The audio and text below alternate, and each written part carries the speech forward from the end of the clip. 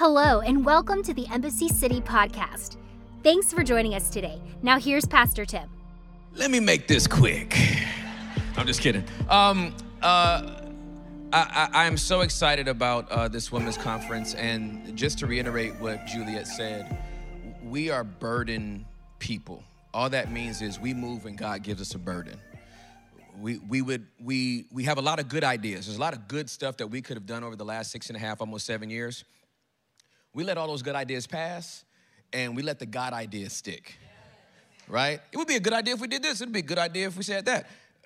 But then when the God idea comes, you know because of the response that it has. And so I think this year, God's going to do something significant for the women in this church and for the women that know the women in this church. So I'm excited about it. If you have your Bibles, I want you to get them. We've been in a series called Peace of Mind. The whole journey that we've been on has been on mental health. Has it blessed anybody besides me? I mean, I know it's brought up a lot for some people, but there's been some breakthroughs, and we've been getting testimonies literally every single weekend. I know for a fact that you all are using the resources that we've been putting up on the screens, because those counselors and those therapists have literally told us we have more people coming from your church to our office than from anywhere else right now. And so the fact that you are following up and initiating, getting your own healing, your own freedom is such a powerful thing.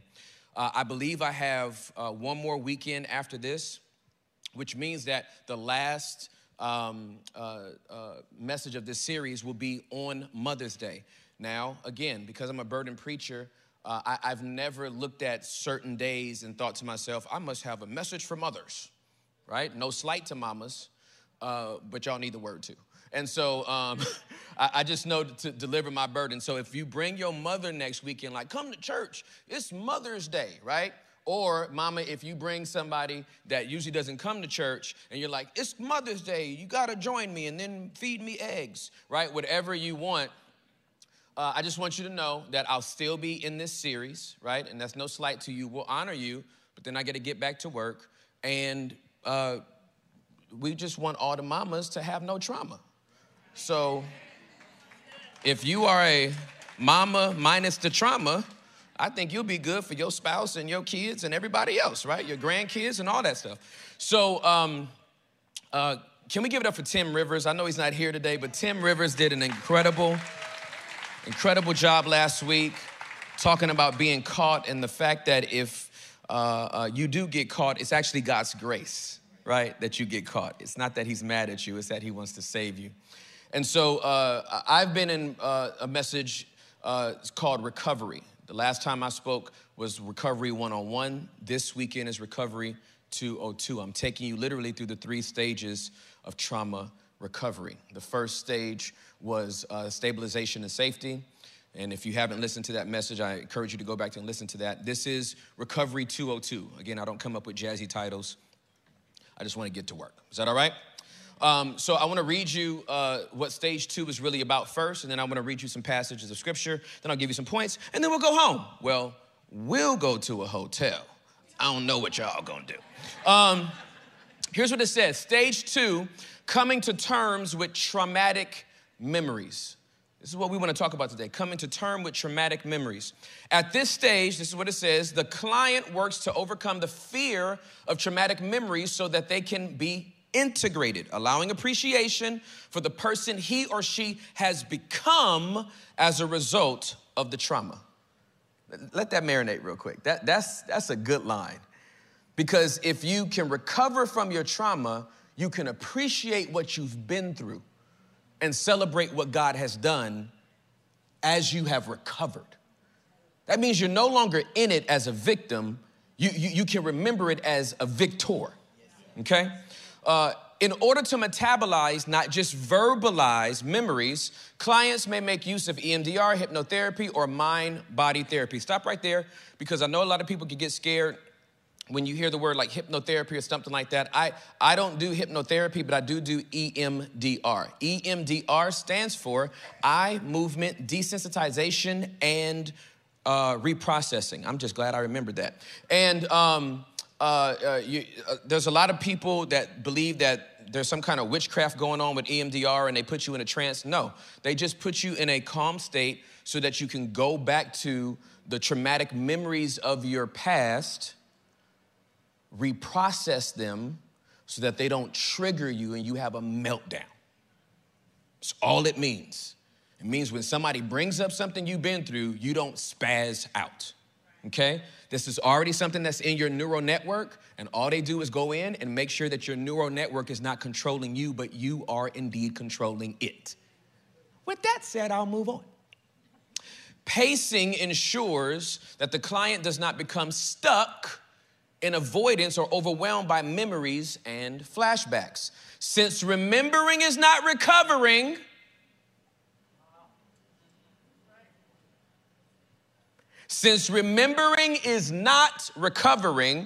the goal is only to come to terms with the traumatic past.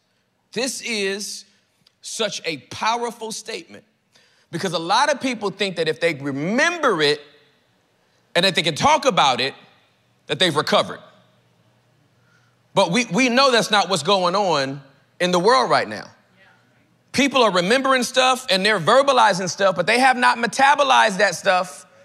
And so literally all they're doing is puking up their past and playing in it and flicking it on people.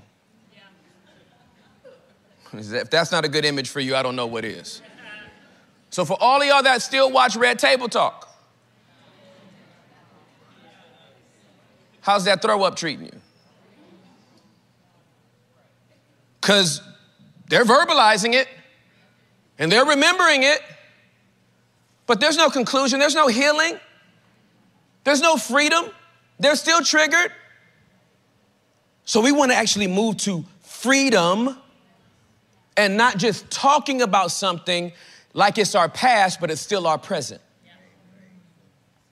With that, let us pray. Holy Spirit, help us to recover. Amen. 2 Corinthians chapter number 11, starting at the 16th verse, Paul starts a discourse with the Corinthian churches in chapter number 10, and he is starting to defend his apostolic ministry. In defense of his apostolic ministry, because there's some people that think Paul's a fraud. They actually think that his pen is louder than his voice. They would literally say that Paul writes strong letters, but every time we see him in person, he shuns back from speaking with as much force as he writes with. Paul tries to remind these people who he is. And in reminding them who he is, he disclaims and says, hey, I know I'm talking foolish right now. I know I'm talking reckless. I know I don't boast like the rest of you all boast. But if I had to give you my resume, here's how my resume would sound. Starting at the 17th verse of 2 Corinthians chapter number 11, 16th verse, here's what it says. Again, I say, don't think that I am a fool to talk to you like this. But even if you do, listen to me, as you would to a foolish person, while I also boast a little. Such boasting is not from the Lord, but I am acting like a fool. And since others boast about their human achievements, I will too. After all, you think you are so wise, but you enjoy putting up with fools. When you put up with someone, you put up with it when someone enslaves you, takes everything you have, takes advantage of you, takes control of everything, and slaps you in the face. I am ashamed to say that we've been too weak to do that. But whatever they dare to boast about, I'm talking like a fool again, I dare to boast about it too. Are they Hebrews? So am I. Are they Israelites? So am I. Are they descendants of Abraham? So am I. Are they servants of Christ? I know I sound like a madman, but I have served him far more. I have worked harder, been put in prison more often, been whipped times without number, and faced death again and again. 5 different times, the Jewish leaders gave me 39 lashes. 3 times I was beaten with rods. Once I was stoned. 3 times I was shipwrecked. Once I spent a whole night and day adrift at sea. Can I just stop right here? This is a testimony. If this dude was in the churches we grew up in, First, giving honor to God, who is the head of my life. Just want to tell you a little bit about what the Lord has brought me through. Most of our testimonies are like, you know what, my car engine broke down and I was stranded on 35, but the Lord came through. I didn't even know my AAA status was still active, and God came in and he helped me out. And Saints, I just want to thank the Lord. Praise the Lord, Saints. I just want to give you a quick testimony. My AC went out. It was 92 degrees at night in my house. We were sweating and we tested that deodorant to see if that 48-hour rule still applied. But then God made a way. There was a stimulus check that I forgot to cash, and God came through and I was able to get the AC fixed. And we're like, yay. Paul's over here like, yeah, okay. Is that all? Because I bear the marks in my body that I've been with God. I have traveled on many long journeys. I have faced danger from rivers and from robbers. Go ahead and get poetic now. I have faced danger from my own people, the Jews, as well as from the Gentiles. I have faced danger in the cities and in the deserts and on the seas. I have faced danger from men who claim to be believers but are not. I have worked hard and long, enduring many sleepless nights. I have been hungry and thirsty and have often gone without food. I have shivered in the cold without enough clothing to keep me warm. Then, besides all this, I have the daily burden of my concern for all the churches. Who is weak without me feeling that weakness? Who is led astray that I do not burn with anger? If I must boast, I would rather boast about the things that show how weak I am. God, the Father of our Lord Jesus, who is worthy of eternal praise, knows I'm not lying. When I was in Damascus, the governor under King Aretas kept guards at the city gates to catch me. I had to be lowered in a basket through a window in the city wall to escape from him. This is a man that has just communicated to the entire church the traumatic experiences that he's been through. And he was able to articulate these traumatic experiences without causing them trauma in the process. Let me say that there is, I didn't know this was coming out. Okay, Holy Spirit. Okay. There are some people that are leading churches not through a place of restoration, but through a place of their still open brokenness.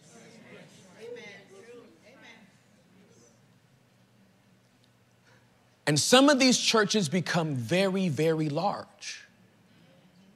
And it looks very, very successful from the outside.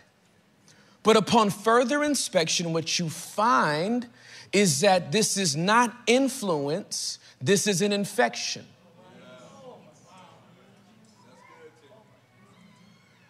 The difference between influence and an infection is that for an infection to spread and to grow, you need an open wound. And so if I have a wound and you have the same wound, we identify with each other, so we all come together. Then you find somebody else that has that brokenness and somebody else that has their brokenness, and before you know it, everybody's in the room talking about their brokenness. Talking about their past as if it's the past, but it's really still the present. Influence means the way that spreads is that you actually have an open heart. You're ready to receive something from somebody that has gone through something and is clearly on the other side of it and does not use that as the foundation of their entire ministry. Is it laid on Jesus Christ as our chief apostle, or is it laid on your brokenness? We all broken, and we all got problems, and we all got situations, and you know what I've been through, and you know what my struggles has been, and then you like, I know exactly what your struggles been, because it's like my struggles the same way. That message was amazing. It's like, no, but he just preached his struggle. He didn't even go to the Bible. Paul articulates this not for sympathy. It was to calibrate everybody that was reading his letters that, listen, I've been through things that the other people won't even talk about. They keep talking to you about how amazing they are, giving you a list of all of their strengths and all of the things that they do well. I'm coming to you very transparently and very authentically to tell you I've been through hell and God has brought me out. I'm not even mad at the people that beat me. I pray for them. I have peace even when I'm in prison. On the days that I was starving, I rejoiced. That's somebody who has metabolized the trauma and said, God is still good in spite of what I've been through. He doesn't list this trauma and go, where was God? I prayed and I fasted and I gave my tithes. How come God didn't come through for me? He understands that his traumatic experiences and his relationship with God is not enmeshed. God didn't make me go through this to prove to me that he loved me. He wasn't somehow trying to put me through a strange test to see if I would pass it. Life happens to everybody. My friend, I was in the studio with my friend a couple of weeks ago, and he made this statement. This statement is so hood, but as soon as he said it, I completely understood it. I mean, it was like intrinsically, like I didn't know I needed to hear this statement. How come it's not in the book of Proverbs? He just said, man, life be lifing. Ain't it good? Like, I mean, it seemed like, what does that even mean? But as soon as you heard it, you get it, don't you? Life be lifing. And when you understand life be lifing, then you understand that God is there to navigate and be with you through your life. As opposed to he's putting you through an obstacle course so you can prove how much you love him and then to prove that he loves you. I remember being in a session many, many years ago with a counselor, and they were taking me back to a traumatic memory. The traumatic memory was me being molested by my neighbor across the street. And he says, I want you to tell me where God is. Close your eyes, pray, and I want you to say, Jesus, show me where you are in this picture. And so I got my eyes closed and I'm praying, and I said, Jesus, show me where you are in this picture. And this first picture, the first image that I saw was Jesus standing, looking at my abuser abusing me and saying, it's okay, son, I'm here for you. You're gonna be all right. And that's what I told my counselor. And he said, open your eyes. Open my eyes. He was like, hey, we're gonna do this again, but I'm gonna pray first. God of the universe, you showed Tim where you were on the day that he was abused. Close my eyes again. And that image of Jesus turned into a very dark figure. That wasn't Jesus. And when I looked back at me, it was no longer me, it was Jesus. And I began to weep. He said, what are you crying about? I said, I think I see Jesus. He said, where is he? I said, he's being abused with me. He said, that's where he's always been.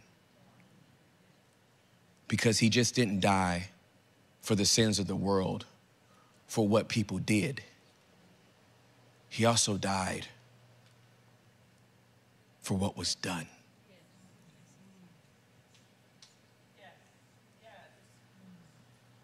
Do you know how that changed me? Do you know that I can look back on that memory now and know that God didn't put me through that to make me who I am? I'll never forget somebody coming up to me when my brother got killed. My brother Miles was killed in a car accident on September 17th of 2004. Most traumatic thing I've been through in my life. It was more traumatic than the sexual abuse. And I remember, sometimes when people are grieving and other people don't know what to say, so they say stuff, and you just have to be like, wow, you should shut up. just don't talk.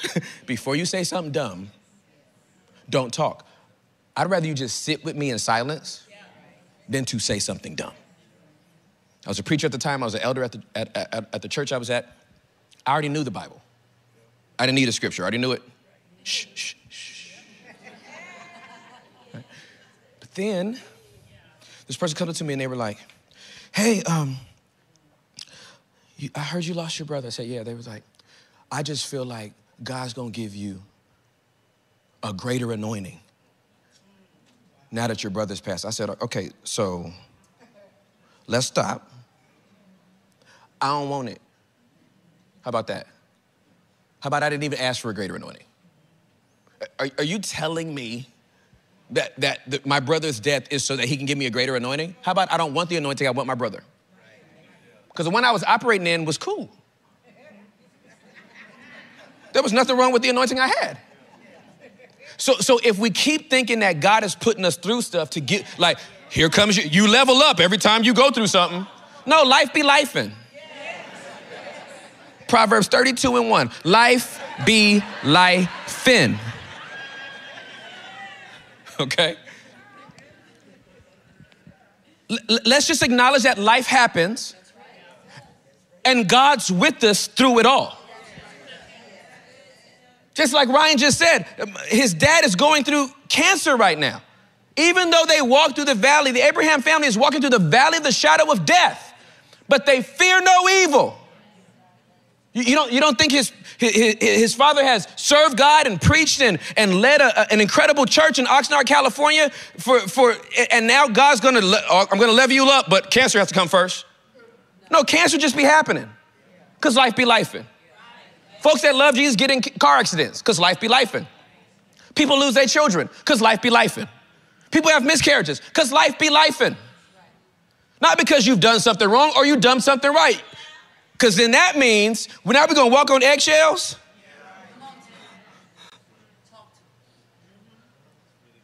So when I'm talking about coming to terms with traumatic events, I'm talking about you being able to metabolize and just go, you know what? I hate that happened, but God is still faithful. I know God didn't put me through this situation, but he was with me through this situation, and I'm coming back on the other side better because my God is faithful and he won't leave me in a broken place. That's when you get healing like that, when you get a message like that, you can recover. But you cannot recover if you just keep repeating the same narrative. Broken, broken, broken, broken, broken, broken, broken on a loop. Your breakthrough's coming, your breakthrough's coming, your breakthrough's coming. When are you gonna get it though? When are you gonna keep it? Point number 1. You feel me? So I'm giving it to you on this good old anniversary day. Let's get it. Remembering is not recovering. Point number 1. Remembering is not recovering. It's not enough for you to remember what's happened to you in your past. It's not enough that you can even verbalize it. Has it been metabolized? Has it been integrated into your mind that what you've been through does not define you? Remembering is not recovering. Here's what it says in Exodus chapter number 12, verse number 14. God says this to the children of Israel on the day that they would literally exit Egypt. This is a day to what? Remember. Each year, from generation to generation, you must celebrate it as a special festival to the Lord. This is a law for how long? All time.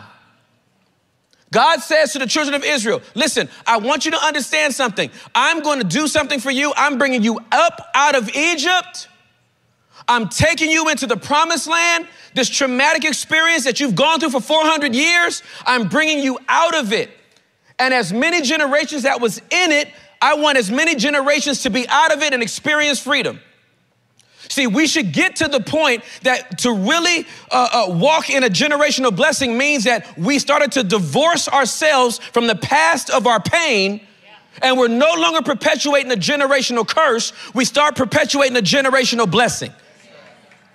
So that from my grandfather to my daddy to me to my sons, there should be a trajectory of freedom. That what bothered my granddaddy didn't bother me, and what didn't bother me no longer bothers my kids. And what doesn't bother my kids doesn't bother their kids' kids. You may be the first person in the family to break alcoholism, but you shouldn't be the last. You know that you're walking in a generational blessing, not for how you live the rest of your life, but how your kids' kids live their life. If you can come off of it and break it, and then your grandkid never touches it, now you're walking in a blessing. If you were bound by pornography and lust, but your kids grow up pure, now you're walking in freedom. If everybody in your house was angry, mad, bitter, petty, and you break that and you're loving, kind, forgiving, then your kids grow up loving, kind, forgiving, and their kids grow up loving, kind, forgiving. Then at the family reunion, they're gonna be like, who is you? You don't look like the rest of us. What strand of Robinson are you? We're the free strand. My granddaddy said, enough of this pettiness. We don't do this no more. We're gonna love each other. We're gonna forgive quickly. We're not gonna let that stuff marinate and fester, and everybody done died of heart attacks and ulcers and stomach cancer and So God said, hey, I'm bringing you out. This is going to be a day that you remember. Tell everybody in your family and tell your kids and your kids' kids and your kids' kids. This is freedom. This is what freedom looks like. I'm bringing you out, right? So he brings them out. He brings them into the wilderness. Wilderness was their detox program. They didn't come straight out of the wilderness, straight into the promised land. They had to detox first. Before you go into the promised land, you need to know who you're going into the promised land with. So God does bring you through a wilderness season, and the wilderness season is to dry you out. That's why it's a wilderness. He's there to dry you out. It was their rehab clinic. It was their facility.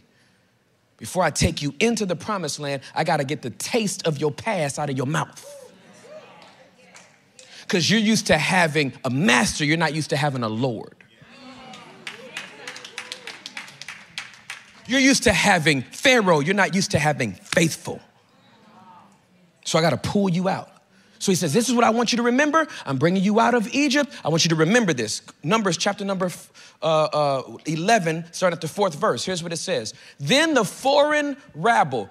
I wish I had time to preach about the foreign rabble. The foreign rabble who were traveling with the Israelites began to crave the good things of Egypt. Can I just pause and say, the Israelites are not the first people to crave Egypt. It was the people that came with them that didn't have covenant with their God. Please be careful of your support system and the company you keep. Because sometimes the wrong company can make you relapse. And in the name of, that's my homie, I've known him a long time, that's been my friend, 4 down to the ground since 8th grade. Well, if you're trying to recover and move on, and they're not, they'll start craving stuff that you're trying to literally break. The foreign rabble who were traveling with the Israelites began to crave the good things of Egypt. And the people of Israel also began to complain. They didn't start it. They joined in. They wasn't even thinking about their past until somebody else triggered it. This is why your support system is so important.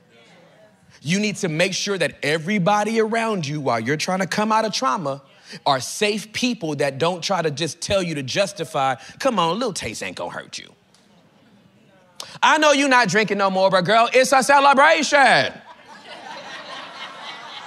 It's just champagne. I don't know why I sound like Nicki Minaj right now, but it's just a celebration. It's just champagne. But champagne turns into a demon for you. It starts with champagne. It ends with Jack Daniels. It ends with some yak and some hen. Some of y'all from Houston, it ends with lean. Only a few people know what lean is. And the people of Israel also began to complain, for some meat, they exclaimed.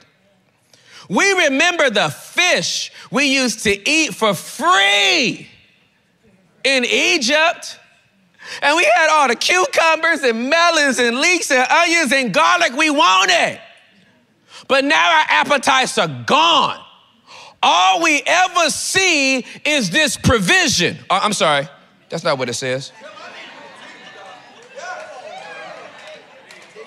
All we ever see is God's faithfulness. All we ever see is how God is sustaining us in this desert. That's not what they said. All we ever see is manna. When you relapse, you even forget what God is doing for you real time. When you relapse, you forgot how he is healing you and how he is delivering you and how he is being faithful to you, how he is not allowing your enemies to even come near you. They forgot. Our appetites are gone. We used to get meat and fish and cucumbers and leeks and onions and garlic for free. It was free food. You were a slave.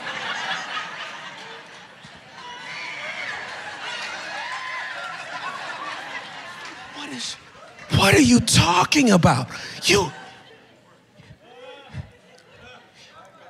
It was free. You ain't paying for the manna. What is you talking? What's wrong with you? You got amnesia? No, you relapsed. And when you relapse, you forget God's faithfulness. You stunt your own recovery. Because now you have selective amnesia. You remember the fish was free, but you forgot you was a slave. You got a taste for garlic, but you had to make brick with no straw? You want some cucumbers? And forgot you were encumbered? Come on, language. Come through, SAT words. Come through dictionary.com. Let me stop. That's just dumb. I don't even know why I said it. What are we talking about? How many times have we, can we just be honest real quick? How many times have we relapsed and forgot God's faithfulness? I remember being at the bus stop right down here on Beltline, because I used to live off Beltline and Walnut Hill in some apartments. And I remember being at the bus stop and some dude rolling up, and you know, I'm from California, but the South, you know, the candy paint and the rims and the things. And he pulled up, and I wasn't married yet, baby. So just got to disclaim that before I get into this whole thing. But he pulls up to the red light, boom, boom. I mean, whole car is vibrating. Two beautiful girls in the car. I'm waiting at the bus stop to go to TXU Energy, to a call center. And I'm looking, I'm like, really, God? For real, man? This dude got a car, two cuties, and I ain't talking about oranges.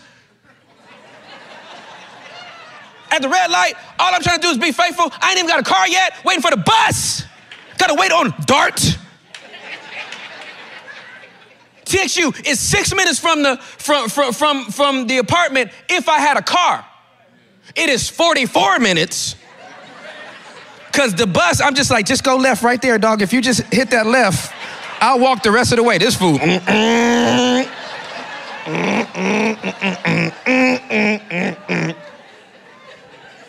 I'm literally walking on the frontage road in the grass at 7:30 in the morning so I don't get hit by a car. Because it dropped me off by the AT&T, and I had to walk around the corner, and so every morning I got to work, I had grass all in my shoes, had to go to the bathroom first, wipe off the grass, go inside, and I relapsed. I wasn't thinking about God's faithfulness to me in that moment, the provision he was giving me. All I could think about is what I had before I said yes to him. That's good. Because remembering is not recovering. Point number 2, please write this down. And only have 2 points because that's all you can take. Apparently, God only gave me 2 points. I'm not saying that you couldn't take more, but he only gave me 2 points. Psalm 111 and 1. 1. Psalms 111 and 1. Praise the Lord. Woo! That's enough for me right there. You command me to praise him, I praise him. I leaned over to Eunice and Rory, and I said, it's good and churchy in here this morning. That's what I said, it's good and churchy. Then I clarified. I said, I've been in churchy that wasn't good.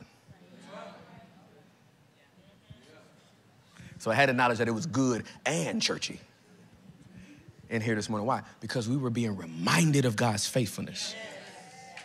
And we could praise the Lord. I know if we opened up testimony service, there's a whole bunch of things people are going through right now. Ryan told you about what he's going through with his family and with his father. But I know everybody in here is going through something right now. And we still choose to praise him. That'll make me go Easter on y'all so quick. When you praise God in spite of, all of hell doesn't know what to do with you. They are banking on you to have a meltdown because you had a car wreck. They are banking on you to be crazy. Last week, I was up here counseling somebody, and our fire alarms went off at the house, and the fire department came, and they're looking all through the house. They don't know what happened, and our water pressure thing broke, the water heater. The water heater broke. The water seeped and short-circuited one of the alarms, and then it just blasted the whole house.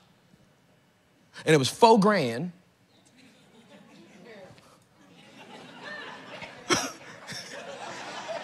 You felt that, didn't you, DK?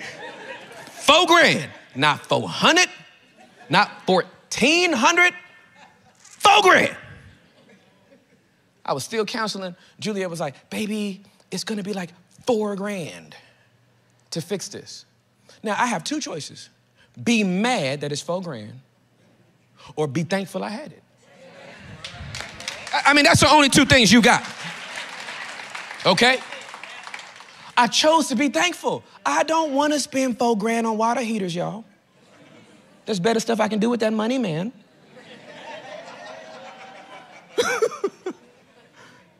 Nobody ever wants the line item at the end of the year to be like, $4,000 went to water heating.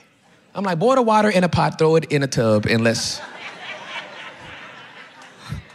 Third world can do it, so can we. What's the problem? But praise the Lord. I will thank the Lord with all my heart as I meet with his godly people. I will thank the Lord with all my heart as I meet with his godly people. How amazing are the deeds of our Lord. All who delight in him should ponder them. Everything he does reveals his glory and majesty. His righteousness never fails.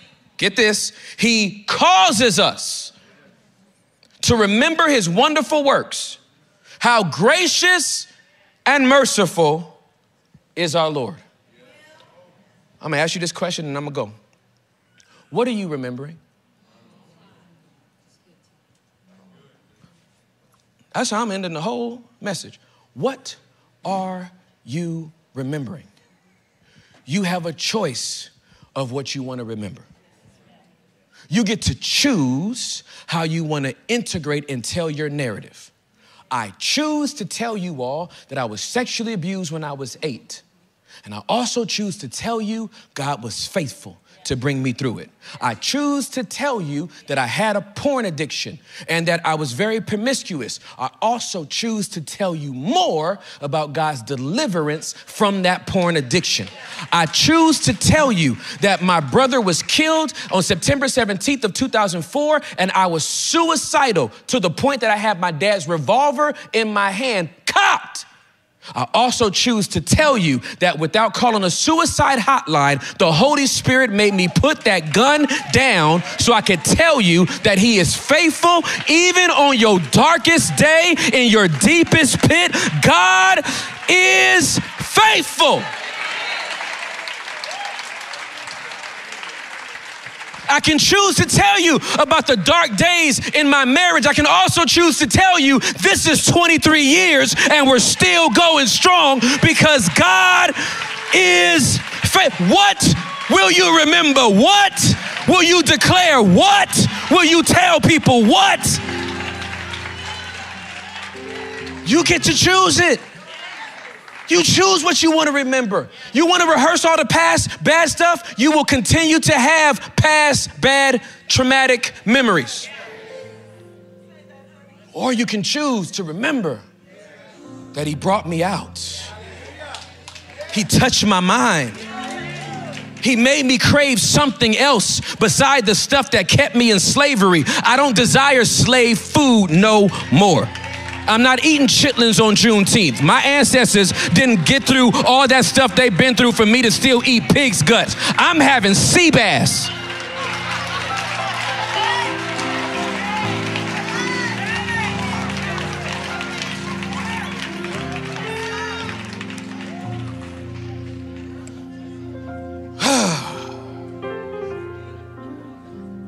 Choose manna.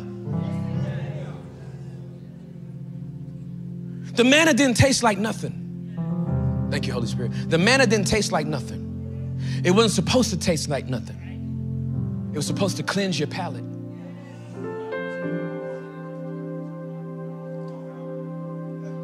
The manna wasn't meant to replace the meal you had in your bondage. The manna was meant to erase the taste of what you had in your past, to prepare your palate for what you were about to receive. Oh, taste and see that the Lord is good. Ah! Taste and see that the Lord is good. How could you know how creamy the milk is in the promised land? How sweet the honey is in the promised land if you still got fish breath?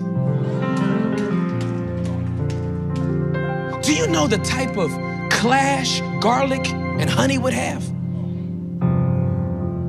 Do you know the type of clash cucumbers and milk would have? God said, I'm gonna erase that off your palate. And I'm gonna give you this manna. This manna will act as a sorbet. I'm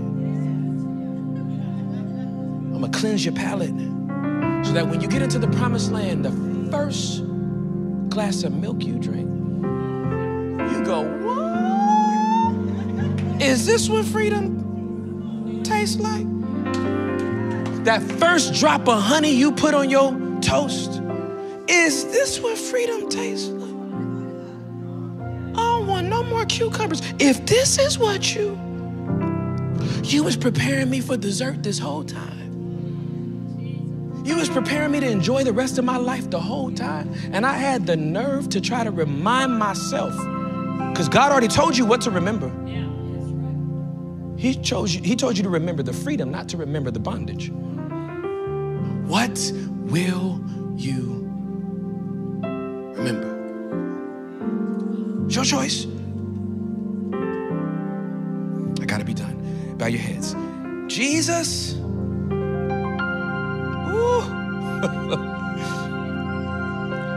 It would be so convenient if you could just wipe our memories, but that's not how you work. You want us to hold the tension of all of our bad memories and the good memories. You leave us with the choice of what to remember. God, may we remember the good things. May we remember the God things. For your glory we pray. In Jesus' name, amen. Thanks for listening today. If this message spoke to you in any way, please subscribe in your favorite podcast app and leave a review too. We would like to connect with you. For past messages, updates, and more, please visit embassycity.com. You can watch live on Sundays and view past messages on our YouTube channel at youtube.com/Embassy City Church. Follow us on Instagram and Facebook at Embassy Urban. If you'd like to support more of what we're doing, you can give online at embassycity.com or text Embassy City, all one word, to 77977. We pray you have a great week. Thanks for listening today.